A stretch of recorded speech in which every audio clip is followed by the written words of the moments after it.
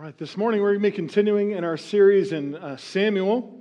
We're going to be looking at Samuel chapter 3, verses 1 through 21. And I thought it was really fitting that we got a chance to hear from our Mexico mission team this morning, because I always think the Mexico trip is a great chance to show teenagers that they're not too young to serve the Lord. And often I think it's an even better reminder to adults that teenagers are not too young to serve the Lord. The passage today that we're going to look at involves the teenager being called to serve the Lord. Samuel is likely a teenager in this passage that we're going to be looking at today, and he gets called to serve the Lord. So we'll dive right in here and look at verses 1 through 7 of chapter 3. Now the boy Samuel was ministering to Yahweh in the presence of Eli, and the word of Yahweh was rare in those days, for there was no frequent vision. At that time, Eli, whose eyesight had begun to grow dim so that he could not see, was lying down in his own place. The lamp of God had not yet gone out, and Samuel was lying down in the temple of Yahweh where the ark of God was. Then Yahweh called Samuel, and he said, "Here I am," and ran to Eli and said, "Here I am, for you called me."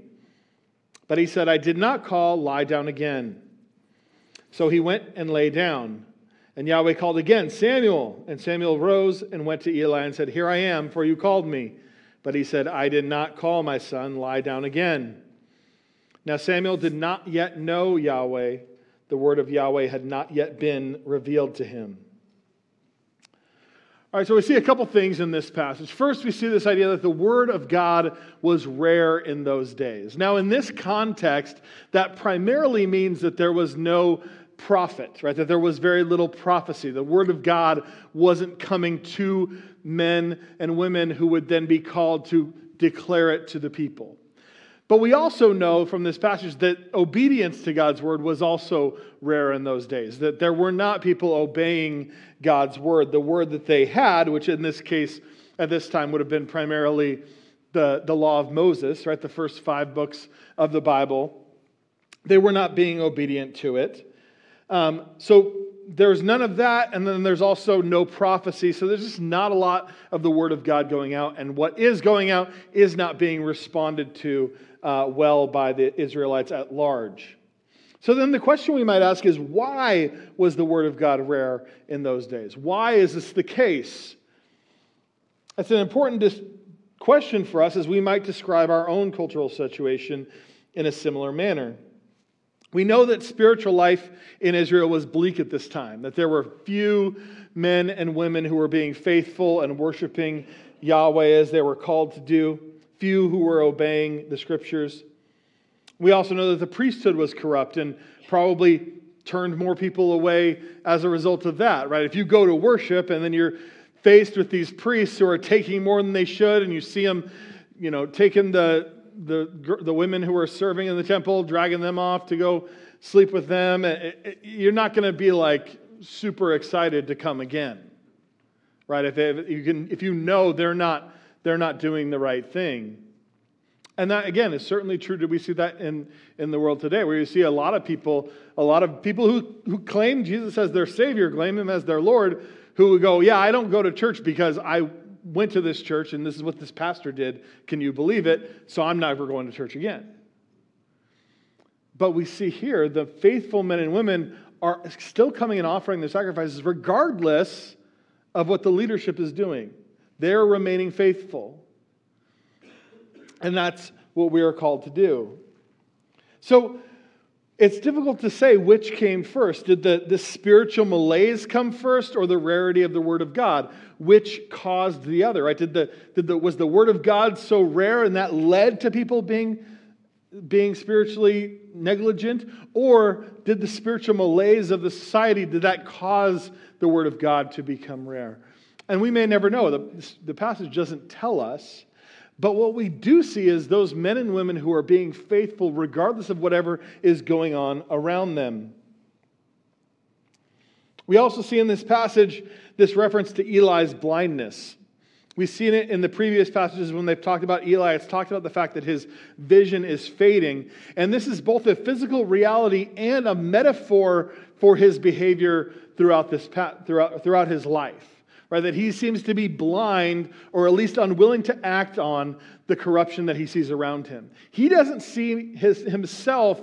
We don't see any accusations about him doing the corrupt things that the other priests are doing. He seems to be doing what he's supposed to. But he is unwilling to act, unwilling to lead, unwilling to correct the situation. And then we also see Samuel here. Samuel is sleeping in the temple, right? And we don't know if he did this all the time, but we do know that the priests were called to keep guard over the tabernacle, to keep guard over the temple. Excuse me. We see this in Numbers chapter 1, verse 53, where it tells us the Levites shall camp around the tabernacle of the testimony so that there may be no wrath on the congregation of the people of Israel, and the Levites shall keep guard over the tabernacle of the testimony. So this was their task. They were to, wherever Israel camped, and at this point they're in the promised land, so they have a more permanent situation. It's not the temple that we think of that is eventually built by Solomon. This is but some more permanent version of the tabernacle that's referred to as a temple. They're one and the same thing, though. So the Levites are meant to live around it and to care for it and to guard it. So it would make sense that a priest is meant to sleep in the sanctuary and inside of the temple to keep guard over it overnight. And with how corrupt these priests are, it makes sense that they might have had this faithful family come and give this child to the Lord. Hey, this child's dedicated to the Lord. He's meant to serve in the temple all of his life. And they go, hey, this kid, none of us, if we have him sleep in the temple, we'll never have to take the night shift again. So that seems pretty likely to me. So it seems likely that Samuel lived and worked and slept in the temple. It was his entire life. He's there every night, sleeping in the temple, keeping guard, keeping watch over it. And yet, then Samuel thinks he hears Eli calling for him. So again, Eli's the high priest. He should be sleeping in his tent should be set up next to the tabernacle. So Samuel thinks he hears Eli, gets up, comes out. It's probably happened sometimes that Eli calls him in the middle of the night. And Eli's like, no, I wasn't calling you. Go back to sleep. Stop bothering me. Happens a second time. Stop bothering me. Go back to sleep.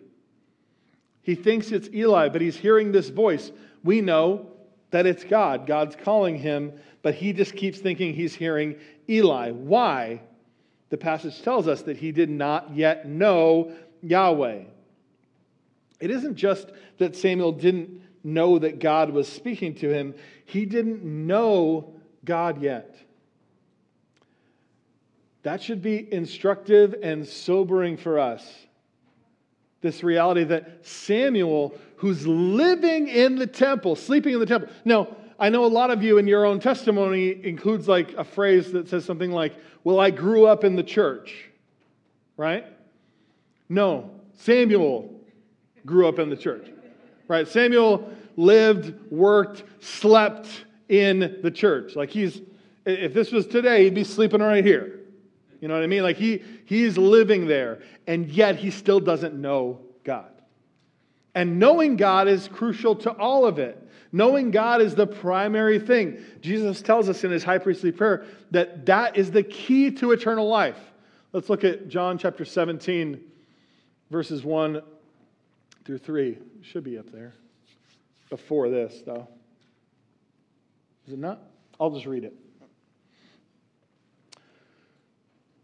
When Jesus had spoken these words, he lifted up his eyes to heaven and said, Father, the hour has come. Glorify your Son, that the Son may glorify you, since you have given him authority over all flesh to give eternal life to all whom you have given him. And this is eternal life, that they know you, the only true God, and Jesus Christ whom you have sent. The key to our eternal life is knowing Jesus as our Lord and Savior. Our Lord meaning we turn our life over to him. Our Savior meaning that we accept the forgiveness that he's given us. We respond to the grace that he has proclaimed to us, that he paid for on the cross. We make him our Savior, and then we turn our life over to him. We give him charge over it. We make him Lord. We have a relationship with him. We don't just know about him. What this means, bottom line, is your Christian stats are meaningless. Doesn't matter, how many times you've come to church, how often you go to church. Doesn't matter how many times you've read the Bible. Doesn't matter how often you pray. It doesn't matter how many Bible verses you have memorized, how many good works you've done, right? And for those of us who are like achievers, you might go like, wait. But my stats are really good. And that's not fair. Do you know how long I've been going here? You know how long I've been coming to church? I don't even skip. I only don't come if there's a really good reason. I don't skip because the Niners are on or something. Like, I don't miss church for stuff like that. There's something really big that maybe I'll miss. But I'm there all the time.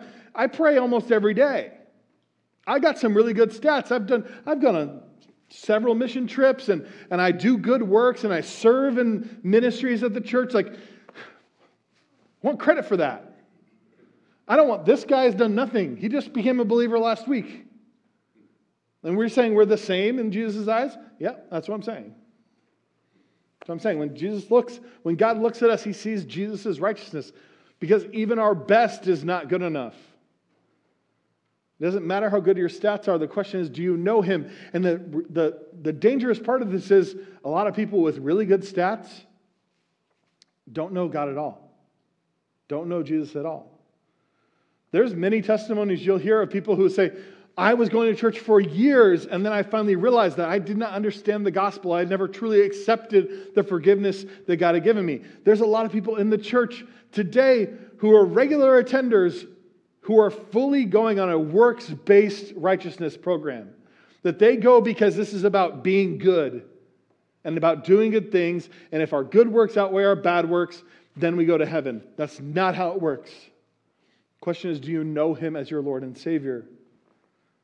You must know him intimately as your Lord and Savior. You must give your life over to him. You must accept the forgiveness that he's offered you because your stats don't mean a thing.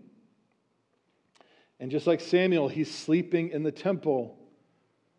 He's living in the temple, serving every day, and he doesn't know God. But he's about to. We'll look here next at verses 8 through 14. Yahweh called Samuel again the third time, and he rose and went to Eli and said, Here I am, for you called me. Then Eli perceived that Yahweh was calling the boy.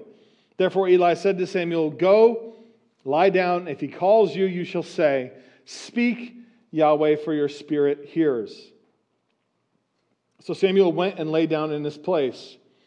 And Yahweh came and stood calling as at other times, Samuel, Samuel.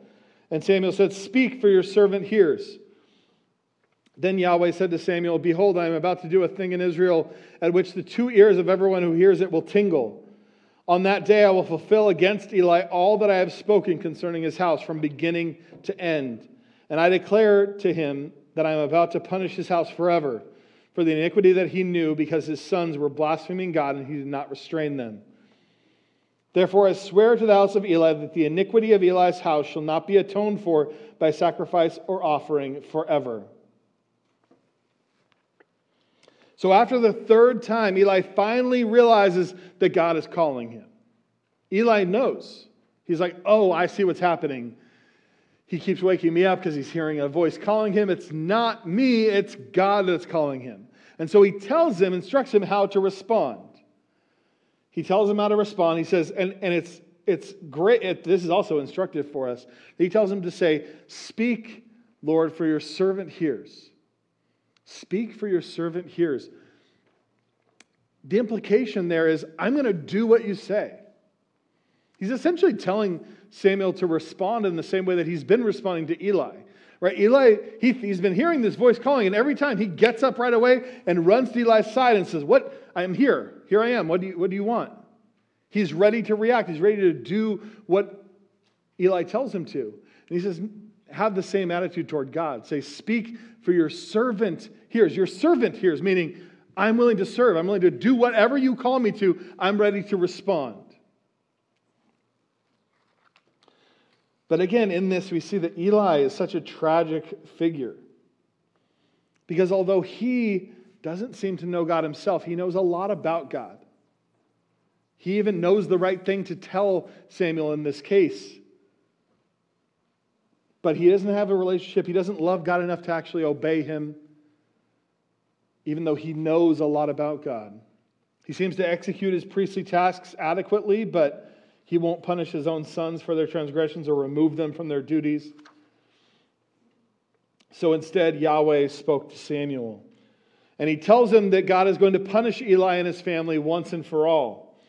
It's punishment for the iniquity that he knew, right? He's not saying, oh, I'm punishing him for something he didn't know that he did wrong. No, he knew full well what had happened.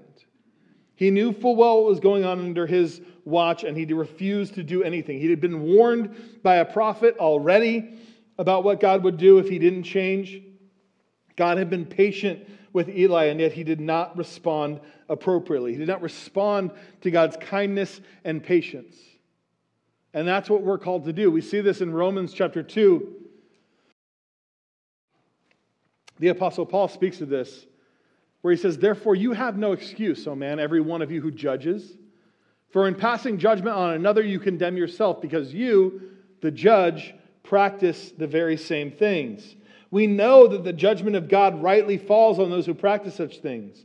Do you suppose, O man, you who judge and practice such things and yet do them, those who practice such things and yet do them yourself, that you will escape the judgment of God? Or do you presume on the riches of his kindness and forbearance and patience, not knowing that God's kindness is meant to lead you to repentance? And because of your hard and impenitent heart, you are storing up wrath for yourself on the day of wrath when God's righteous judgment will be revealed. This is a very tough passage to accept. Right? What he's telling us is, when we are judgmental with people, or when we choose to judge people, we're judging them for the same things we're doing. Right? And sometimes you probably think, well, that's not true. The things that I'm judging people for, I would never do. Right? And sometimes that's true, but we all know the person who has been judgmental, and we go, but they do the same thing. Like, why are they being judgy? So even if you think that's not true about you, like, watch out. Right? Because somebody else probably thinks that you're also guilty of the thing you're being judgmental about. But regardless, you're not perfect, right? Regardless, you've fallen short. You've failed to love God and love others, which is encompasses all the commandments, right? So we're all guilty. And he's saying you're judging people and you're not repenting. You're not changing yourself. And you presume on God's kindness, forbearance, and patience. Saying when we don't respond to the time God is giving us, because God is giving us time, right? That's what really all of this time is about. From the time Jesus ascended to this day and until he comes back is a time of God's kindness and patience in which he is allowing us time to respond, allowing us time to repent. But so many of us presume on God's kindness, forbearance, and patience. Some believers go so far as to say, oh, God will never actually punish or judge anyone. Right? That there's a whole group of people who call themselves believers who presume on God's kindness and patience so much that they say, well, there actually is no hell.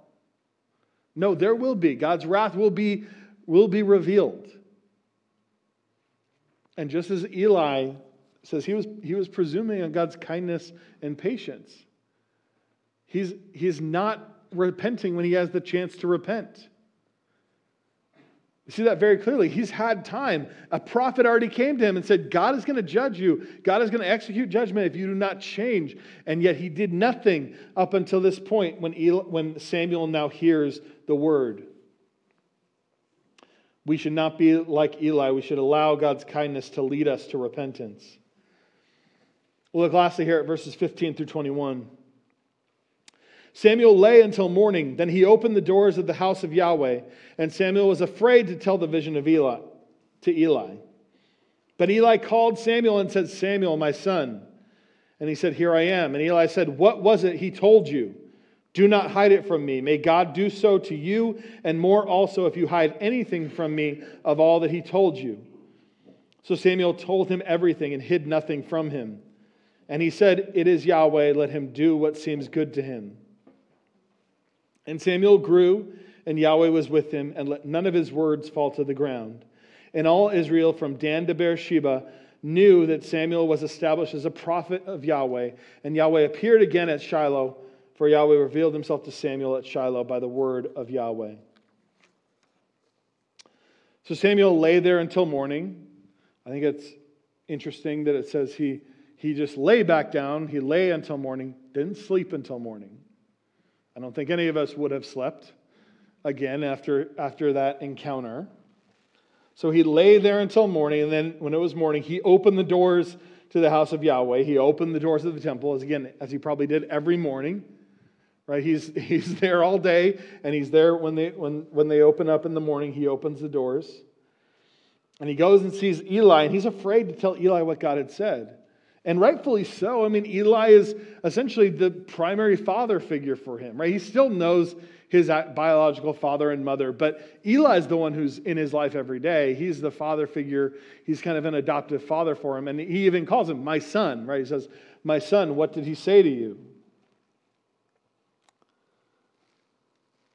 And Eli ends up threatening him that with the punishment that God had told him that Eli would receive. You're saying, you tell me what he said, tell me everything, or let God do to you and worse if you don't tell me, if you hold anything back. So Eli knew. Isn't it interesting? Like, Eli knew that God was declaring punishment. Even though he's not responding, even though he doesn't seem to have a relationship, he knows it's bad news. Right? He doesn't actually know, but he knows because he knows where his heart has been. He knows how he's been reacting. So he knows that it's bad news. He knows it's punishment. And in response, he tells him this heartbreaking thing. He says, "It is Yahweh, let him do what seems good to him." What a heartbreaking response to hear from Eli, right? Because he's theologically sound, right? He's saying, like, it's Yahweh. There's nothing I can do. It's Yahweh. He is all-powerful. He is sovereign. Let him do what seems good to him. But again, even now, he's not responding appropriately. He's not responding to this warning. It's still a warning at this point. It hasn't been executed yet. He could do something. He could respond in some way. We know that he could respond in some way because we've seen other biblical figures do it. Or we've seen Abraham when Abraham hears that God is going to destroy Sodom and Gomorrah. What does he do? He intercedes. He begs God not to do it, right? And he negotiates. He negotiates him down from. He's like, hey, what if there's some righteous people there? And he slowly negotiates the number down until it's a small number, and then asks God for that deal, right? He intercedes. He begs God not to do it, and that's not even his town. It's not even his town. Moses. When the Israelites make the golden calf, God's plan initially, and I'm sorry, I have the references for you in the study guide if you want them. That is from Genesis 18 with Abraham interceding for Sodom and Gomorrah. In Exodus 32, we see Moses intercede for the Israelites. They make this golden calf while he's up receiving the Ten Commandments and comes down and sees what they've done. And God's deal with him is, hey, let's just... God tells Moses, like, I'm just going to wipe all of them out and we'll start over with you. Right? So essentially what he tells Moses, he's like, let's just start over with you. You can be the new Abraham. You have a bunch of kids and then we'll just start over. Get rid of these people. They're terrible. And what does Moses do? He intercedes. He prays for them. He asks God not to do it. He asks God to spare them. He asks God to be merciful. Here, Eli is dealing with the destruction of his own family. That God is going to destroy his own family, his children and grandchildren, and yet he does nothing.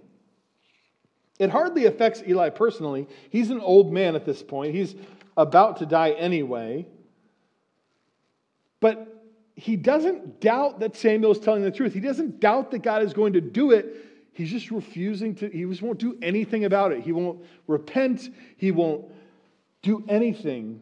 He doesn't doubt that Samuel's speaking the truth. He just won't do anything about it. In contrast, then, we see that Samuel grew and Yahweh was with him. Samuel grew as a prophet, and he was faithful to speak and do all that God revealed to him. Notice that it says there that he let none of his words fall to the ground. Right? Let none of God's words fall to the ground, meaning everything he received from God, he spoke. Everything that he was told to do, he did. He didn't allow any of it to go to waste. He told people everything that God had told them to tell him.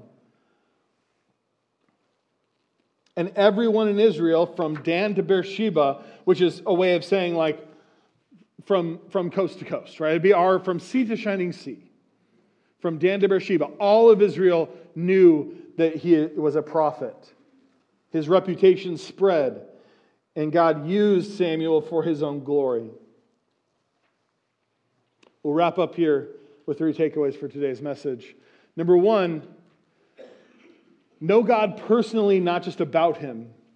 It's important that we know him personally as our Lord and Savior, that we accept the forgiveness that he's given us and enter into a relationship with him in which we pray, in which we talk to him, in which we obey him, in which we know him personally. Not just know facts about him, but know him personally. Number 2, be ready to respond when God calls.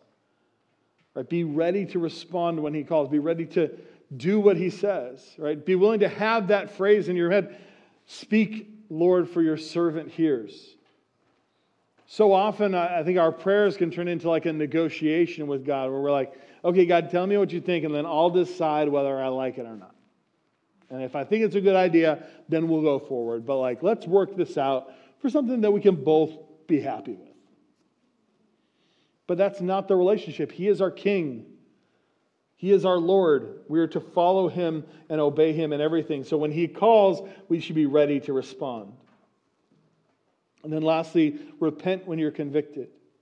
That's where we see Eli's primary failure here is he refuses to repent. He refuses to change when God has given him multiple opportunities to do so.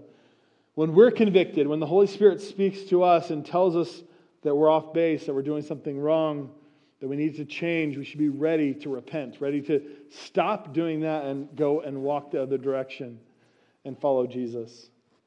I'm going to pray here in just a minute, and then we'll take communion in remembrance of Jesus' broken body and shed blood for us.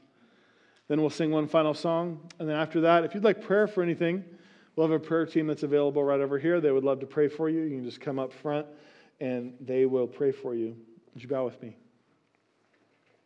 Father, we thank you for this morning that we can come and read this word and learn from the examples of Samuel and his willingness and readiness to respond when you call. And also the cautionary tale of Eli and his hardness of heart, his failure to repent, his knowledge of you, but not intimate personal knowledge of you. God, I pray that each person here would be like Samuel, ready to respond and to know you. I pray these things in Jesus' blessed name. Amen.